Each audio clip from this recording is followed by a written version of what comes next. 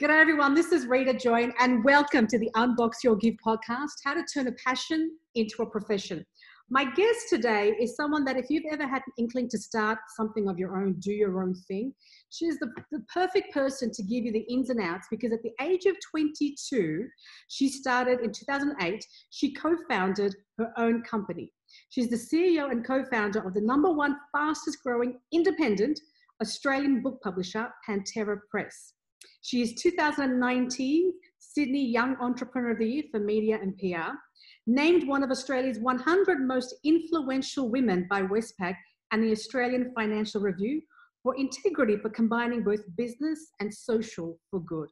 She's a Harvard Business School alumna and sits on a number of industry committees and boards, including Writing New South Wales, which she's the director of, and Pantera Press Foundation.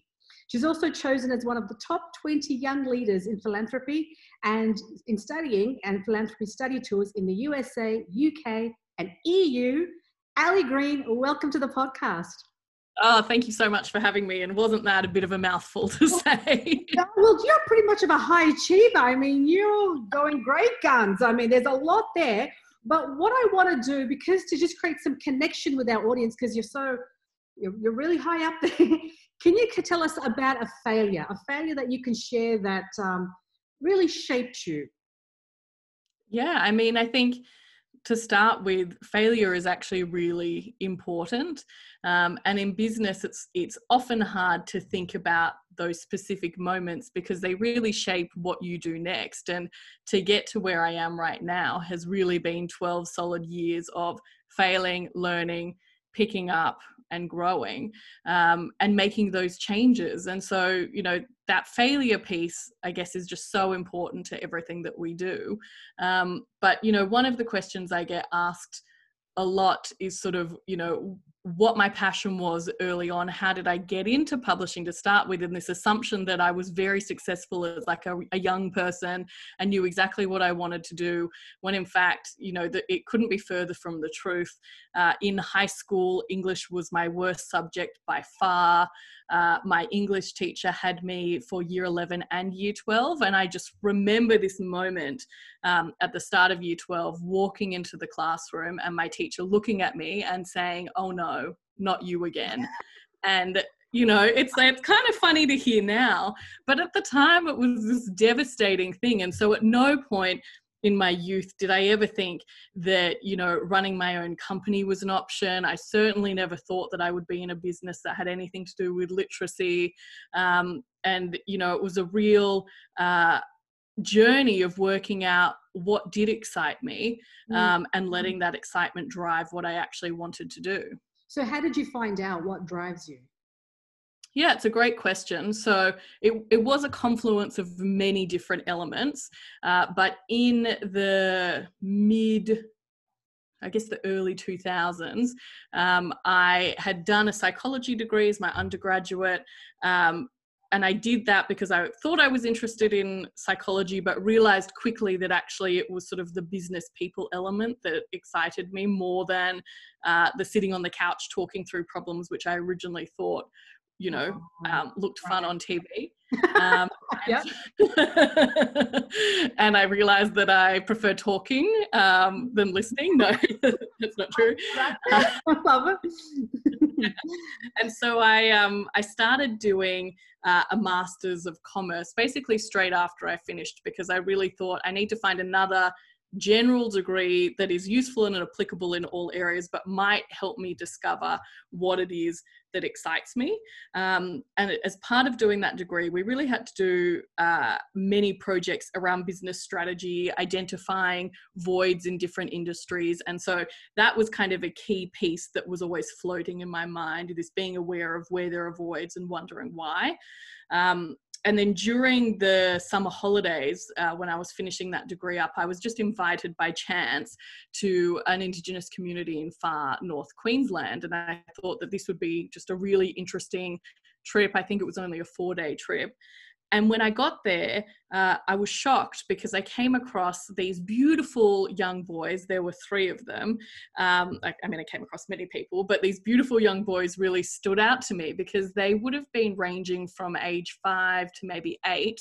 And they couldn't and we were smiling at each other, waving at each other, but they couldn't communicate with me with language, and they couldn't communicate with each other with language. And it really got me thinking about literacy and access to education in Australia in a way that I had never thought about it before. My grandparents, for example, on my dad's side, migrated to Australia fleeing the war. And so when they arrived here, they didn't speak any English, and they ingrained in my dad and my auntie, and in turn into us, that education is really the key to opportunity. So I had always been aware of that.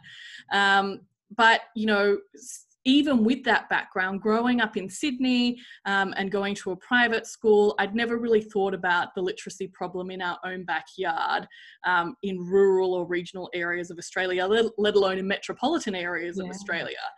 And so it was really through this trip and then coming back and wanting to do some research on my own, as well as picking the brains of some not-for-profit literacy organisations that I was volunteering at and doing some consulting work for as part of this Masters of Commerce, that I really started to understand that we had these huge literacy problems in Australia. And that in itself was horrifying, but was that moment for me where I went, well, why aren't we doing something more about this? And what would be a way to have an impact on literacy that maybe I could get involved in. And initially I was thinking, should I be trying to get a job at a not-for-profit or a charity that is working with literacy? Or is there a way that I could have a bigger impact? And so that was kind of that second piece. And then the third piece was that my dad, who had led a very successful corporate career, had decided that he wanted to write a novel, as many Australians do. And during that process, he got an agent quite quickly in the US, and it was all, going ahead. But he then met a raft of Australian authors in the Australian community who kind of said to him, this is not normal. In Australia, you have to have a literary agent to be seen by a publisher, and none of the literary agents are taking on new authors. So in Australia, as an Australian author, it's, at this point in time, which is probably 2006, 2007, it is virtually impossible for an unknown author writing fiction to get out there and be seen. And so that was my third piece, which was my light bulb moment. And it was, I never kind of thought that I would get to this moment, but it truly was these organic things all happening, which came together and said, well, is there a way to start a company that we could, as an overall philosophy, be thinking, how can we do our part in investing in the future of Australians, especially with regard to literacy? So is there a way to take a risk on new authors so that we can nurture the next generation of writers, take a risk on these authors that other publishers weren't able to do at the time? And is there a way to build into our business model that we would also be investing in not just the next generation of writers, but also the next generation of readers? And so it sounds quite simple, when you put it all together like that. But it took 2 years to really get an understanding of why publishers couldn't take a risk on certain authors, and it took that long to think about what kind of different business models might work and why. And we have changed that over the years. And it's taken 12 years to perfect talking about the company and how it's come here. So it kind of sounds like, it's a nice idea and it all makes sense. But it was not as simple as a overnight fix. I can only imagine. When you said you escaped war, what country were you escaping from? They were escaping from Poland. Poland. Oh, beautiful. Okay. The reason why I asked is because we escaped from Afghanistan. So I thought maybe but no, different ends of the spectrum. Completely different. So you finish university, you go onto this trip. It teaches you about there's a literacy gap in Australia. And I'm really interested, the fact that you didn't go and work for a not-for-profit. And is that because what you said, because my impact could have been greater because of these two things, as my dad wanted to publish, so your impact was just at a greater scale had you have started your own printing house? Is that what it was? Pretty much. I think it was that there were, I started to see this glimmer that a company could do more than just one thing. And so I liked that idea that, I'd seen this void in the book publishing market, and that there might be a way to use that to drive the overall purposes of, literacy and writing culture in Australia. But also I think that it was working in a consulting capacity alongside some of these not-for-profit charities, a few of which specialized in literacy, where I just realized how many rules and regulations there really are for charities and not-for-profits, and that this can, and they're there for a reason, and they're important, but it certainly impacts your ability to do what you want to do, and possibly to be a bit agile. Yeah. So it was really that I just thought I could have far more impact running a for-profit business, where then you're not bound by these regulations, and I might be able to make a bigger impact and more change. Because what we do is we nurture new authors and build their brands over time, trying to make them, big, successful, best-selling authors and award-winning authors, and we have a number on our list. And then we fund charities and not-for-profits working in the literacy space. And the books that we publish ourselves are books that kind of spark conversation or change. So, I guess our business is very mission aligned, in that all elements of our business speak to promoting and championing writing culture and literacy. And we do that, in sort of a multifaceted way. Okay, so that's really great moving pieces there. So you only serve up and coming authors. So for example, person A wants to start writing or writing a book. They would then have a finished book and then come to you, or they would come to you for the coaching of writing that book. At what point do they come to you? So yeah, it's a great question. So for fiction, because fiction is very much about execution as well as it is idea.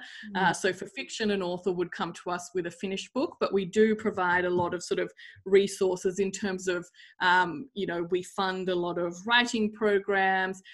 We recently just funded Writing New South Wales, which is the peak state-based writing organisation.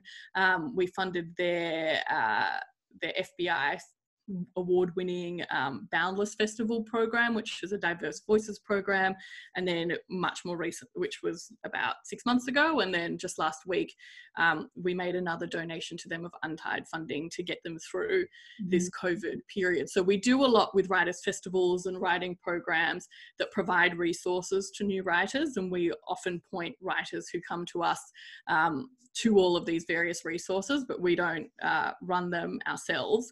But for fiction, an author would come to us with a finished manuscript, possibly having gone through some of those other channels. For non-fiction, it's normally an expert writing on something, and so they might come to us with a pitch idea that we would workshop with them to work out how it might actually look. So it's a bit of both. Okay. So once someone comes to you, so I'm going to talk about how you started the publishing house, because I know it's not just like that. It took a bit of time, just to say the least.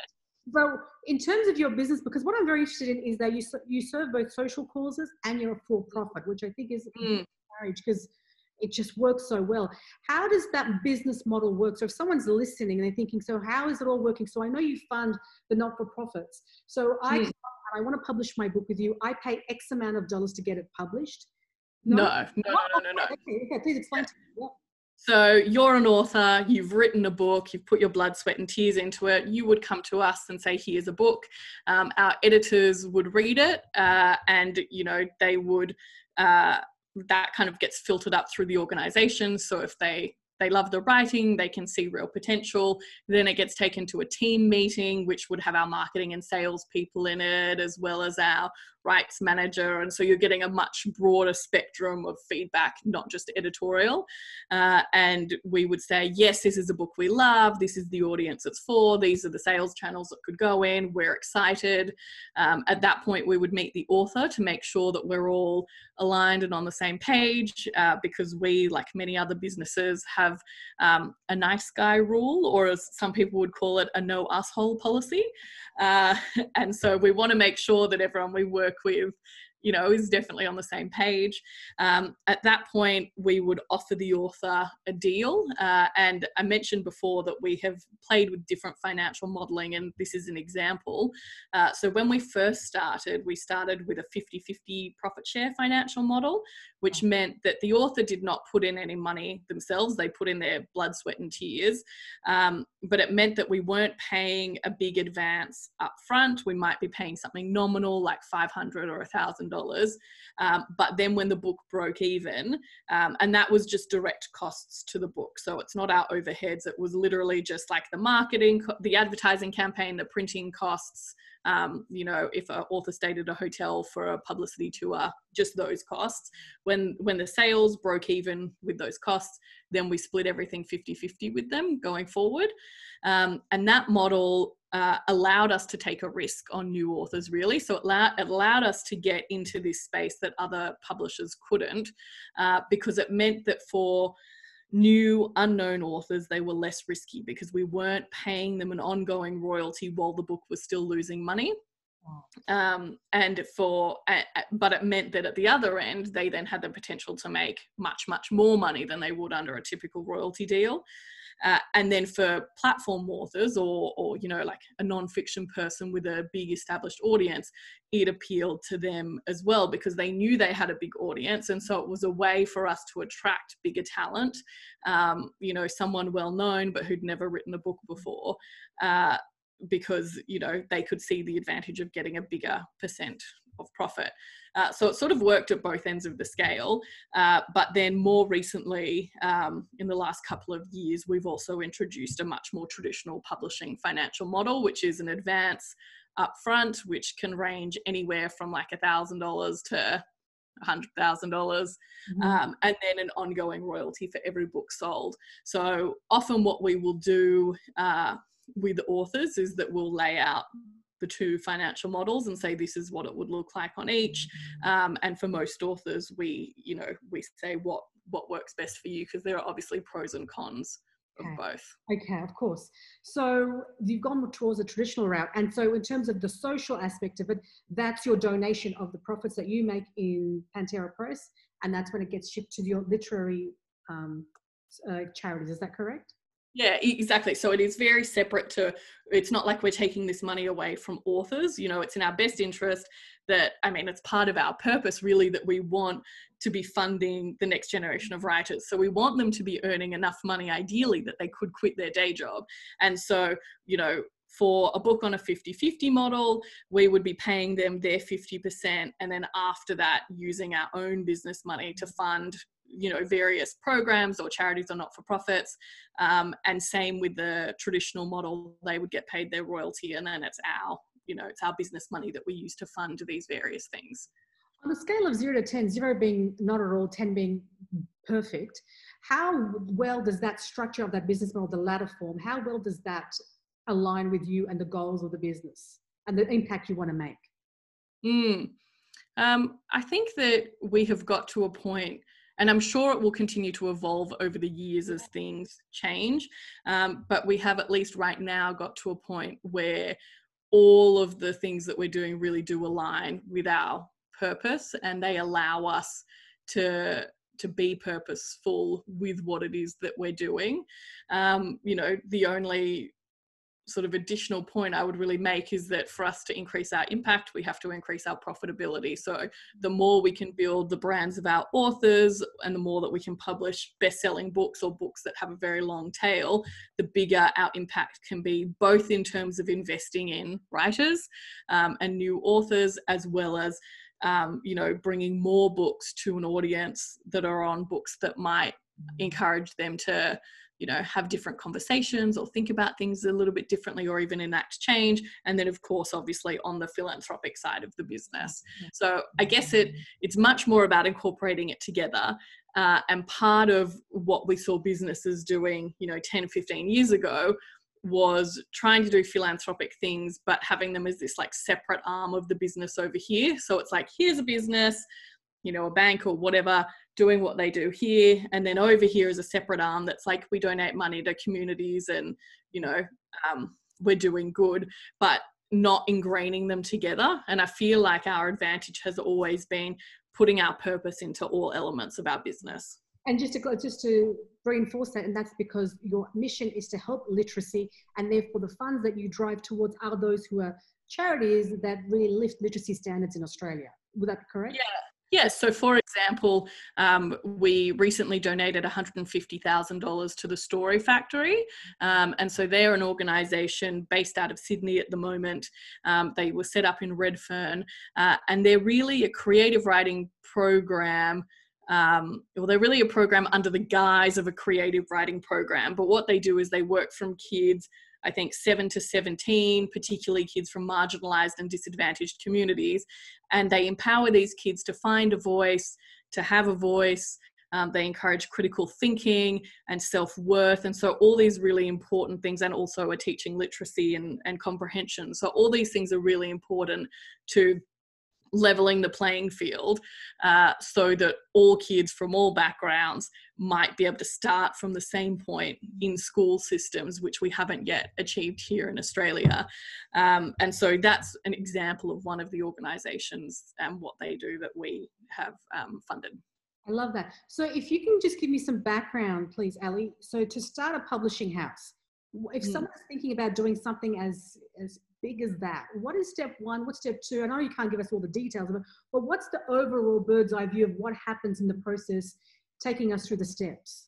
Yeah. And I mean, I guess all of these steps are steps that we took to start a publishing business, but they're not just applicable to publishing, of course. So, I mean, the first piece was having an idea that I was excited about. And, you know, over the years it's become apparent how important that actually is. And there was some research I saw a while ago, and I can't remember where it was from. It was I think it was a study done out of Harvard, but it was basically that to kind of like the recipe for success is that you have to be good at what you do. Others have to see value in what it is that you do, and you need to love what it is that you do. And that third piece is actually so critical to your ongoing success, because if you think about it, if you're good at what you do and people value what you do, but you don't love it, then you will never be able to compete with the other person at your firm or whatever it is that has all three of those things, because just that love and that passion will always make them go that step further that you didn't even know was possible. So I really think that having an idea and a thought that you're passionate about is just so important. The second step for us was research. So really understanding, you know, what we thought the problem was and why. And in our case, that was talking to publishers, authors, designers, printers, distributors, sales forces, publicists, etc., to get a sense of why publishers at the time weren't able to take a risk on new Australian authors. And it came... Interrupt you. You literally ring them up and say, hi, look, I'm starting a publishing house. Can you tell me about, you know, the PR side of things, the sales side, and you just have that kind of a conversation? Is that what you'd be doing? Yeah.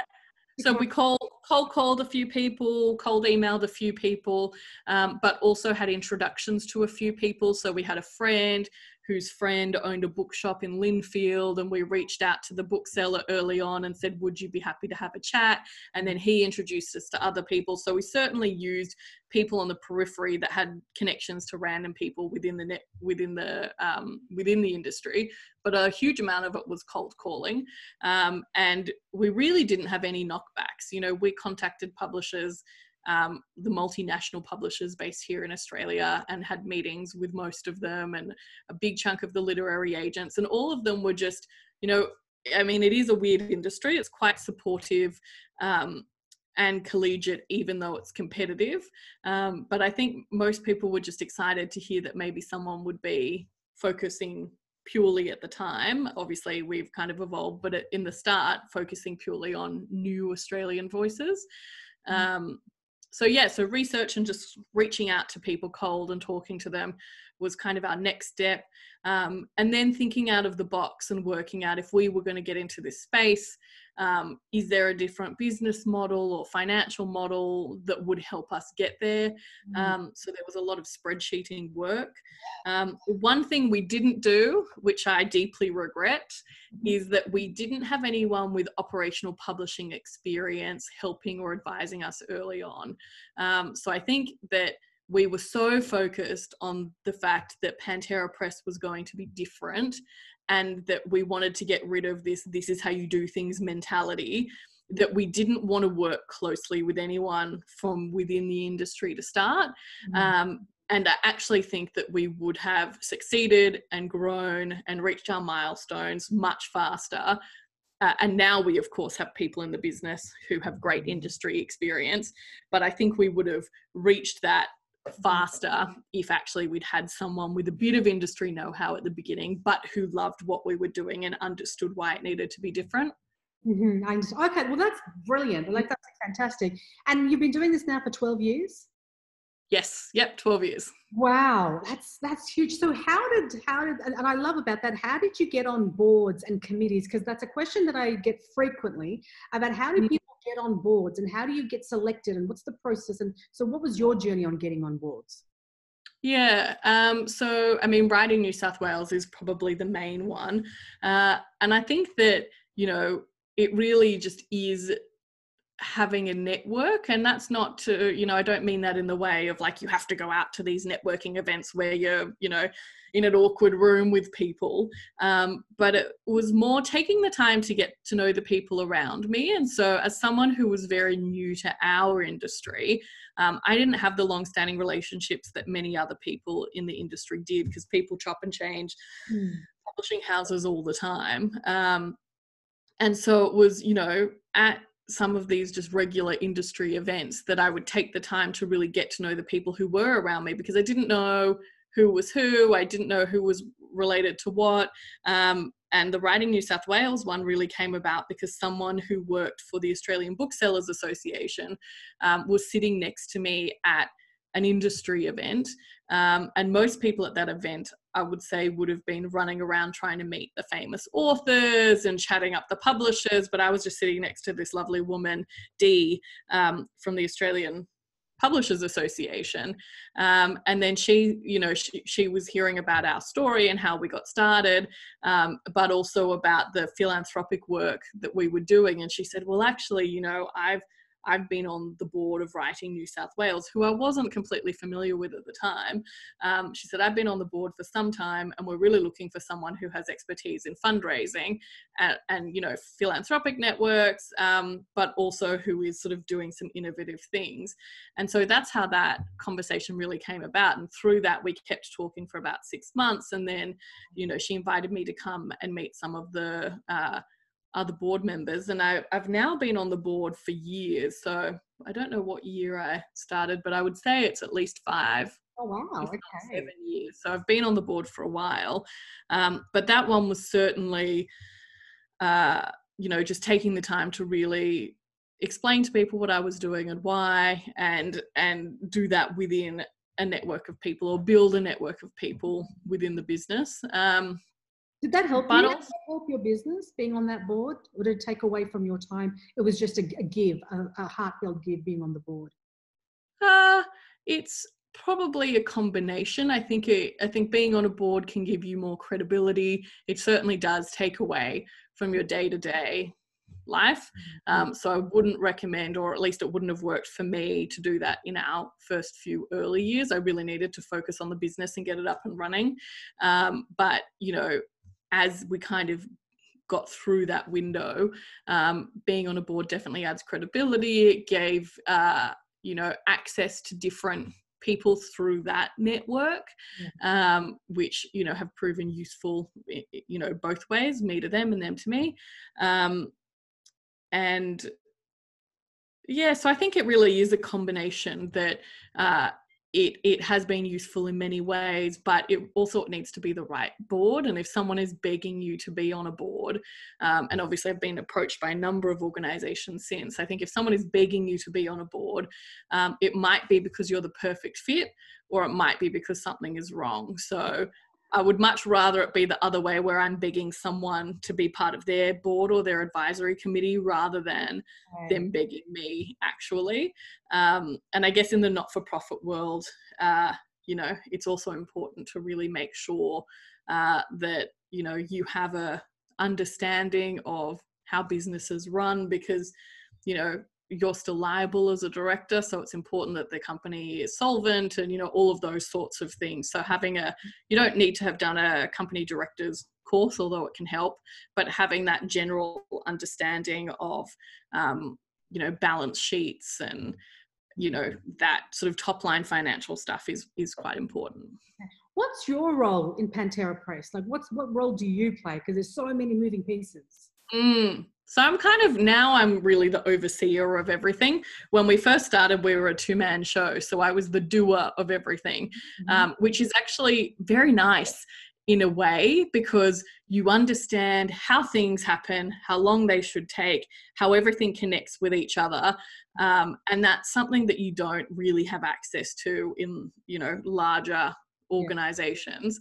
That's not to say that it wasn't difficult and I had to learn skills on the fly. Like I taught myself how to use Photoshop because I did a bunch of our book covers early on, not having a graphic design background at all. You know, I did a lot of the structural editorial work in the beginning, but always used freelancers to do the copy edits, which are sort of the very small and grammatical and formatting edits. And we had a freelance publicist from day one. But other than that, everything was really me in those early years. And now our team has grown substantially. But it actually really helps from a management point of view to understand what each role entails and how it all fits together, because you just have this, you know, overall piece. But at the moment, my role is much more just overseeing how all the parts come together, a lot of people management, and obviously working a lot with our philanthropic investments to make sure that they can go the extra mile, and spending a lot of time with our authors as well, because that's important. Okay, all right. Is it hard? Because once you grow, how many people now in the organization? So we've got, I mean, it's not huge. Book publishing is not huge in Australia. We've got 14 people in our head office in Sydney. And then we share a sales force and distribution team with another publishing company called Bloomsbury. Was it hard letting go of control and hiring people to come in? And because you've got a standard that you do at this level, and sometimes when you give that to someone else, they cannot always perform it to that level, because was there a little bit of a friction for you personally? Yes, 100%. And you know what? I can't tell you if it was 100% me, or if there were sort of other factors involved. So when we started to grow, you know, I definitely was sort of trying to micromanage things that were happening, and I wasn't letting go. And I remember one employee who wasn't with us for a huge amount of time said something like, "You need to let go and trust us that we could do it." But the problem was that person consistently didn't do the things that needed to be done. So there were sort of big projects that we had that, you know, either weren't up to standard or weren't completed. And so I was really torn in those early years. Is this me not letting someone do something their way? Is it me not being able to let go? Or is there a bigger problem? And since then, we've hired many new people, and our team at the moment is fantastic. And, you know, that trust, having that trust with your team is so incredibly important. And there is not anything now that I wouldn't pass on to someone and say, you know, what do you think? Or can you do this? Or can you handle this? And I completely trust that they would do it. And it might be in their way, not my way, but I trust that it will be done properly and to the right standard.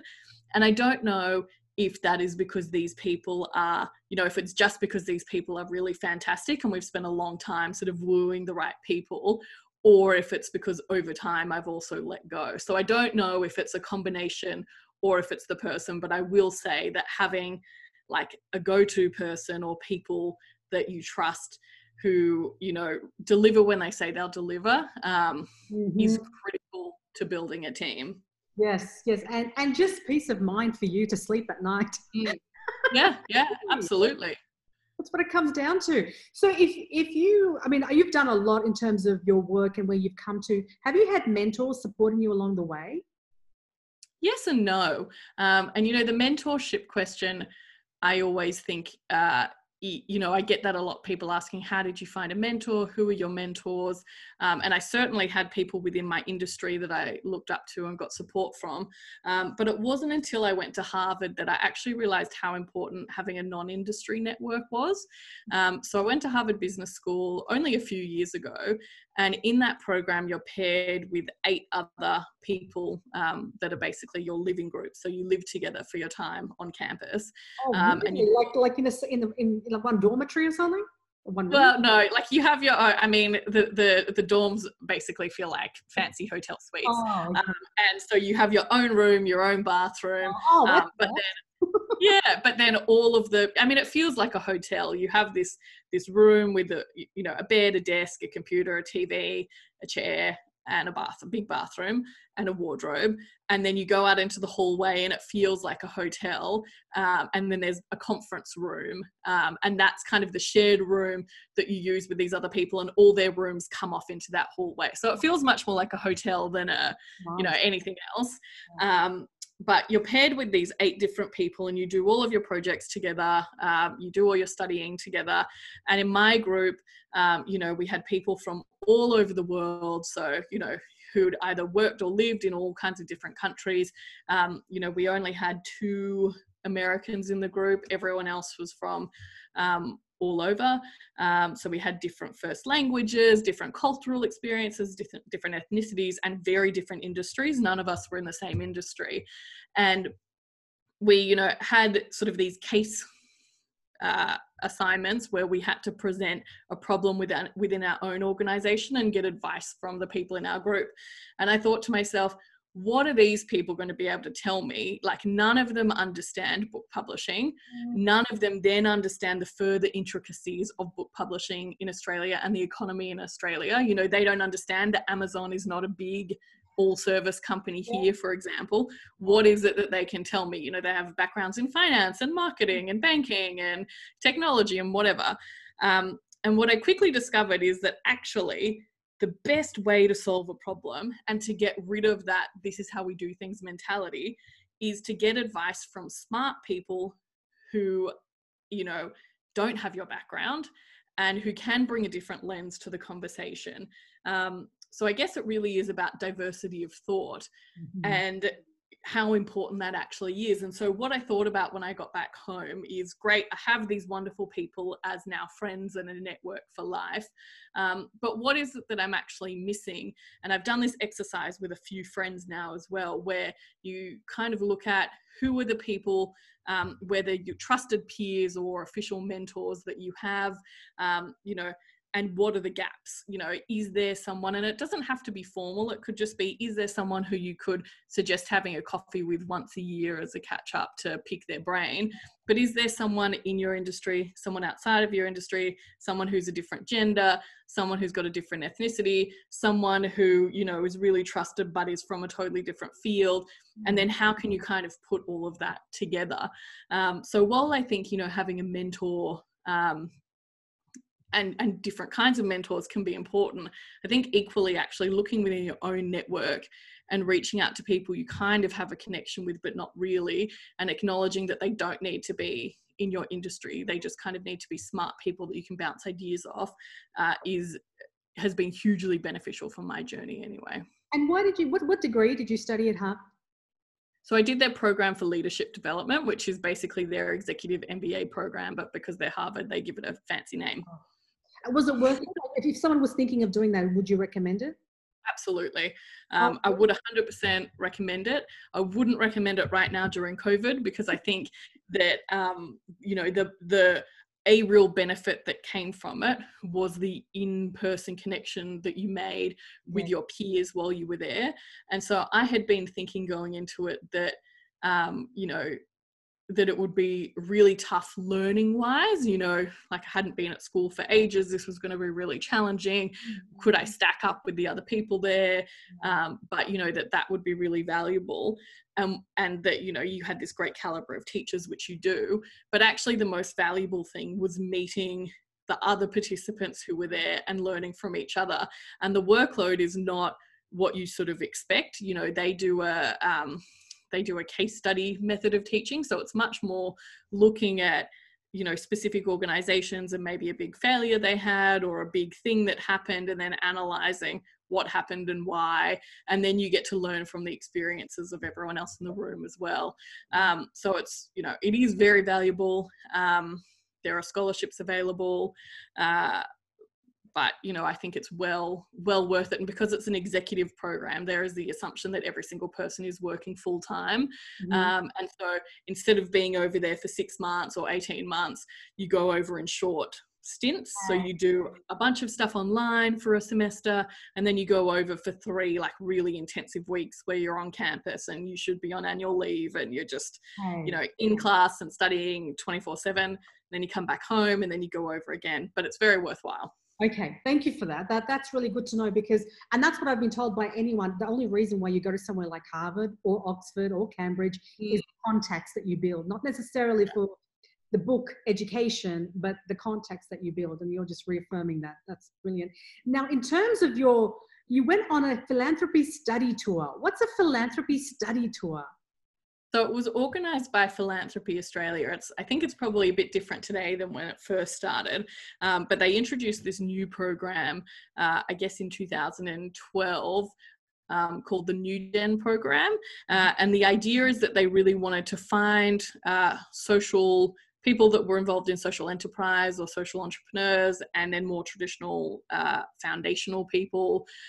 So, you know, funders or people who were part of a family foundation or something like that, to get together and to go overseas and meet with some of the leading social purpose and foundations overseas to really understand what they were doing, and then to maybe learn from that and ideally bring some of those things back here and scale them in a different way. And so it was quite competitive very early on. They picked sort of the top 20 leaders in that space, of which I was chosen. And so the first trip was to the US, and we got to meet you know, like the Bill and Melinda Gates Foundation. We got to go there and meet them. So we met some very, you know, impressive people doing amazing things. And then I was chosen again, or I applied and was chosen again 2 years later, which was the second study tour they ever did, which was to the UK and parts of Europe. And there we met with organizations like Cadbury Chocolate. And so, you know, these are really big organizations that had philanthropic arms or had social purpose, you know, type things. And so there were a lot of learnings in all of those things that kind of we brought back here. And for me, the biggest change from that was that it, I guess on a technical side of things, made me rethink how we give money to the charities that we work with. So what happened when I came back is that we set up the official Pantera Press Foundation. So before that, we just had money in our bank account, and then we would say to a charity, we want to fund this project, here's your money. But what we realized is that if we put it into a foundation, which is just like a special bank account basically, it means that when you put the money into it, you can't take the money back out of it unless it's going to a charity or not-for-profit that is registered. But it also means that you get better tax breaks and, you know, all that kind of stuff on the money in there, because it can only be used for that purpose. And you can also run investments from within it. So it means that we can have mission-aligned investments that are proper investments, like you might have an investment portfolio, but they sit within the foundation. So any money that goes in there, these investments can generate more money with great tax breaks, so that we can build that fund even when we're not putting money into it. It can keep growing so that we can have more impact with the charities that we donate to. That's a huge learning. I mean, that's a huge benefit you derive from that philanthropy study tour. I guess that's so cool.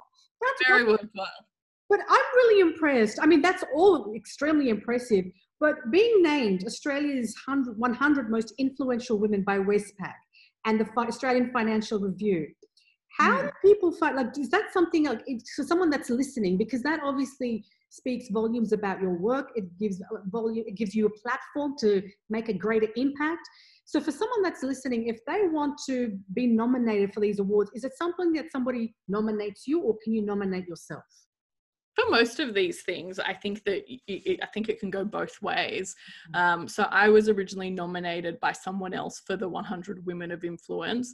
I don't know if that process has changed, because when I was named, it was a combination of Westpac and the AFR together, and now I think that it's just Westpac. So I don't know if that process has changed, but you can absolutely nominate yourself. And I imagine they get lots and lots of nominations each year. They have a judging panel. They then select the top, I think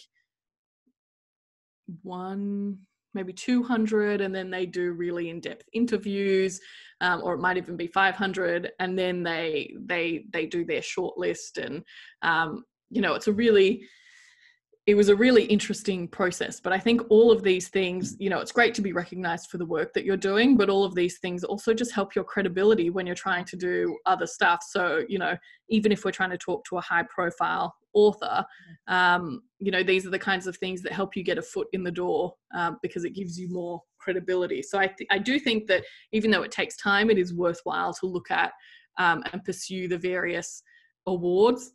That one doesn't really come with a big cash prize or anything, but there are other awards that do, and that can also be really useful, particularly when you're starting early on and need some cash to help build the business. It's a great way to do that if you've got a really solid business plan and idea.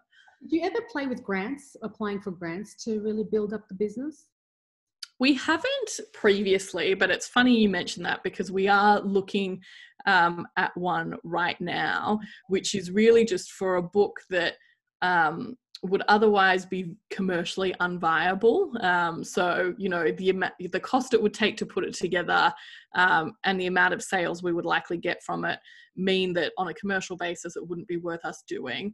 But it's a really important book. It's a collection of stories written by authors of colour in Australia, and it deals with some, many important issues. And so it's the kind of book we would really like to publish and fund.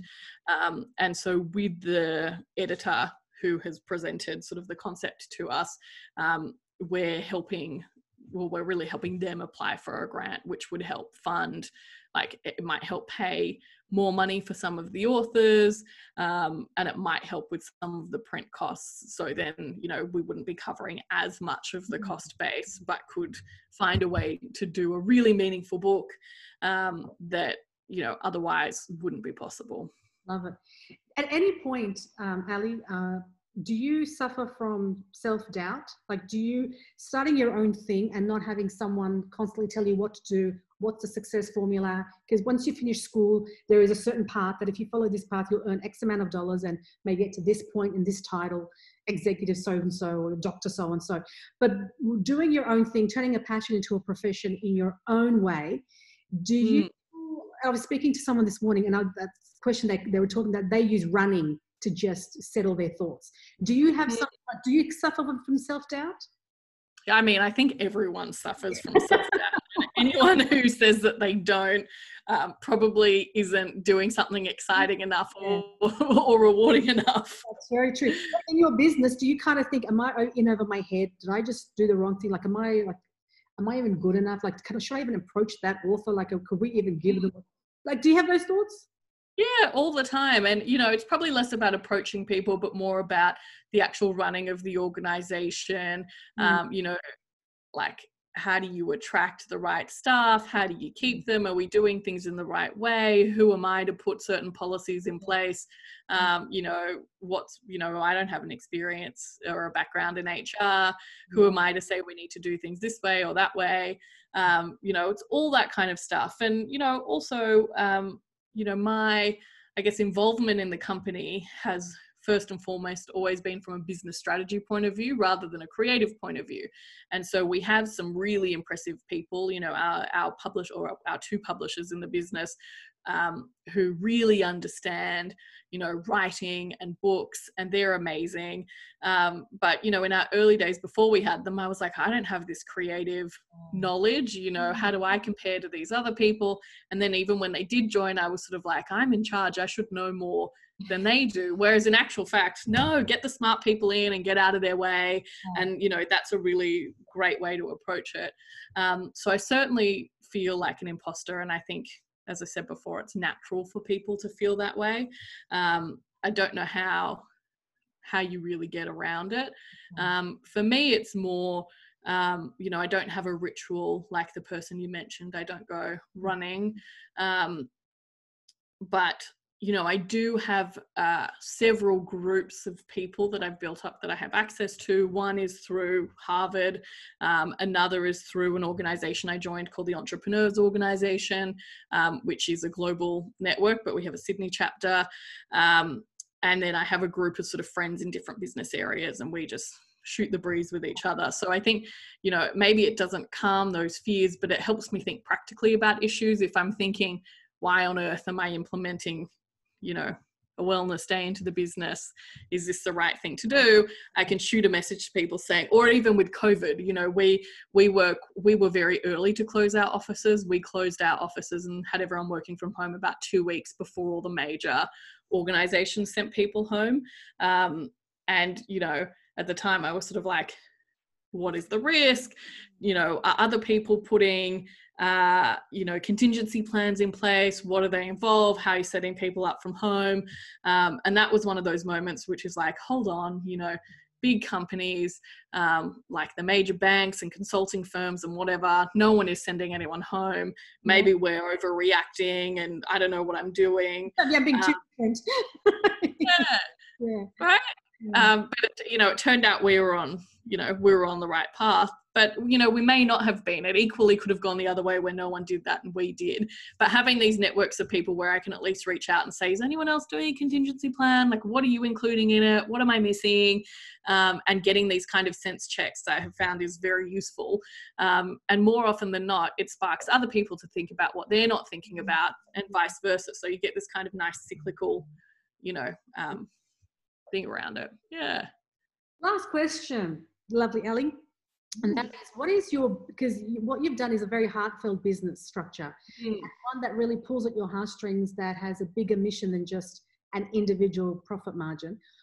My question is, what's your greatest vision for what you want Pantera Press to be, or have the kind of impact that it should have in your vision? Yeah, I mean, it is a great question. And the answer is sort of, how long is a piece of string? At the end of the day, as you mentioned, we're a leading and very fast growing publishing business here in Australia. We have tentatively set up distribution networks in the US, but my desire is, of course, that we might have a much more global imprint, and really just that we can publish the kinds of books that excite us, and really will matter, you know, the sorts of books that might have an impact on people. And that's not to say that they all need to be serious. You know, we have some fantastic fiction books in our list that when you read them, you're kind of like, what a great story, this is really engaging. But there just might be a little bit of social commentary, you know, underlying them. So we, you know, earlier this year, we published a book from Rebecca Freeborn called The Girl She Was. And it definitely, you know, it's just a really engaging story, but it definitely kind of speaks to the Me Too movement, and you know, power discrepancies, and, you know, these kinds of themes that have been really important culturally in Australia in the last few years. Similarly, we published a book called Torched by Kimberly Starr. And that's also a fiction book. It's our lead fiction title. It's beautifully written. It's kind of a bit of a, you know, mystery type book, but it really is more about community, and also the bushfires and the author's lived experience through the Black Friday Victorian fires years ago, and how that can kind of play into, and so there's that climate reference, that plays really into a wonderful story. So if you're just looking for a great story, you'd be like, what a great book. But then when you think about it deeper, you're sort of like, oh, okay, wow, I've connected with it. So I guess when I'm talking about books that matter, it doesn't have to be, you know, here is a book on race. Yeah. It can be more subtle as well as in your face. So doing, you know, really meaningful books that speak to our mission, more of them, and just being much more profitable so that we can have a bigger impact, you know, on writing and literacy as a whole. And I would ideally love to see Australia in my lifetime have a future generation where every child starts from an equal position when they get to school, because that's our biggest problem right now, is that so many projects and programs are reactive, not proactive. So they're helping kids later in life catch up, and we don't want catch-up programs. We want, you know, we just want everyone to have an equal opportunity. So if we can contribute to that in a meaningful way, then job well done, you know? Well, Australia is in a much better place with you being in it, Ali, and your contribution. So thank you for all that you do. That's just brilliant. Thank you. Where can everyone find out more about Pantera Press? So you can go to our website, panterapress.com, but all of our books are available from all of the major book retailers. So Booktopia, the chains like Dymocks, Big W, Kmart, Target, your local bookshop, but also as ebooks and audiobooks as well. So if you're just looking at wherever good books are found, you can find our authors there. And we have some really wonderful authors and some really fantastic books that are upcoming now as well. And I should mention one thing, which is that the University of Sussex released a study which showed that reading helps reduce stress by 68%. And as little as reading 6 minutes a day can reduce your stress by up to 2/3. So it's also, you know, for your overall health. Fantastic. Wow. Well, that just gives me more time to read then. That's absolutely unbelievable statistics. That is unbelievable. Because it's not in a little thing called a tablet. It's just, you know what I mean? Like if it was a tablet, we'd all be taking it. If it was a but because it requires a little bit of effort, 6 minutes a day can make a big difference. Yeah, and 6 minutes is nothing. You know, open up a great book, immerse yourself for 6 minutes, and I mean, ideally longer, but 6 minutes makes a difference. Touche. Ali, thank you so much for joining us on the podcast. You've been just a wealth of information, for sharing your journey, your insights, the whole 9 yards of what you've been up to, from Harvard to the philanthropy study tours, from how you started up. It's just been such a great revelation. So thank you for sharing all of that. Oh, thank you so much for having me. Thank you, guys. Thank you for listening to the podcast, and I'll see you on the very next episode. God bless.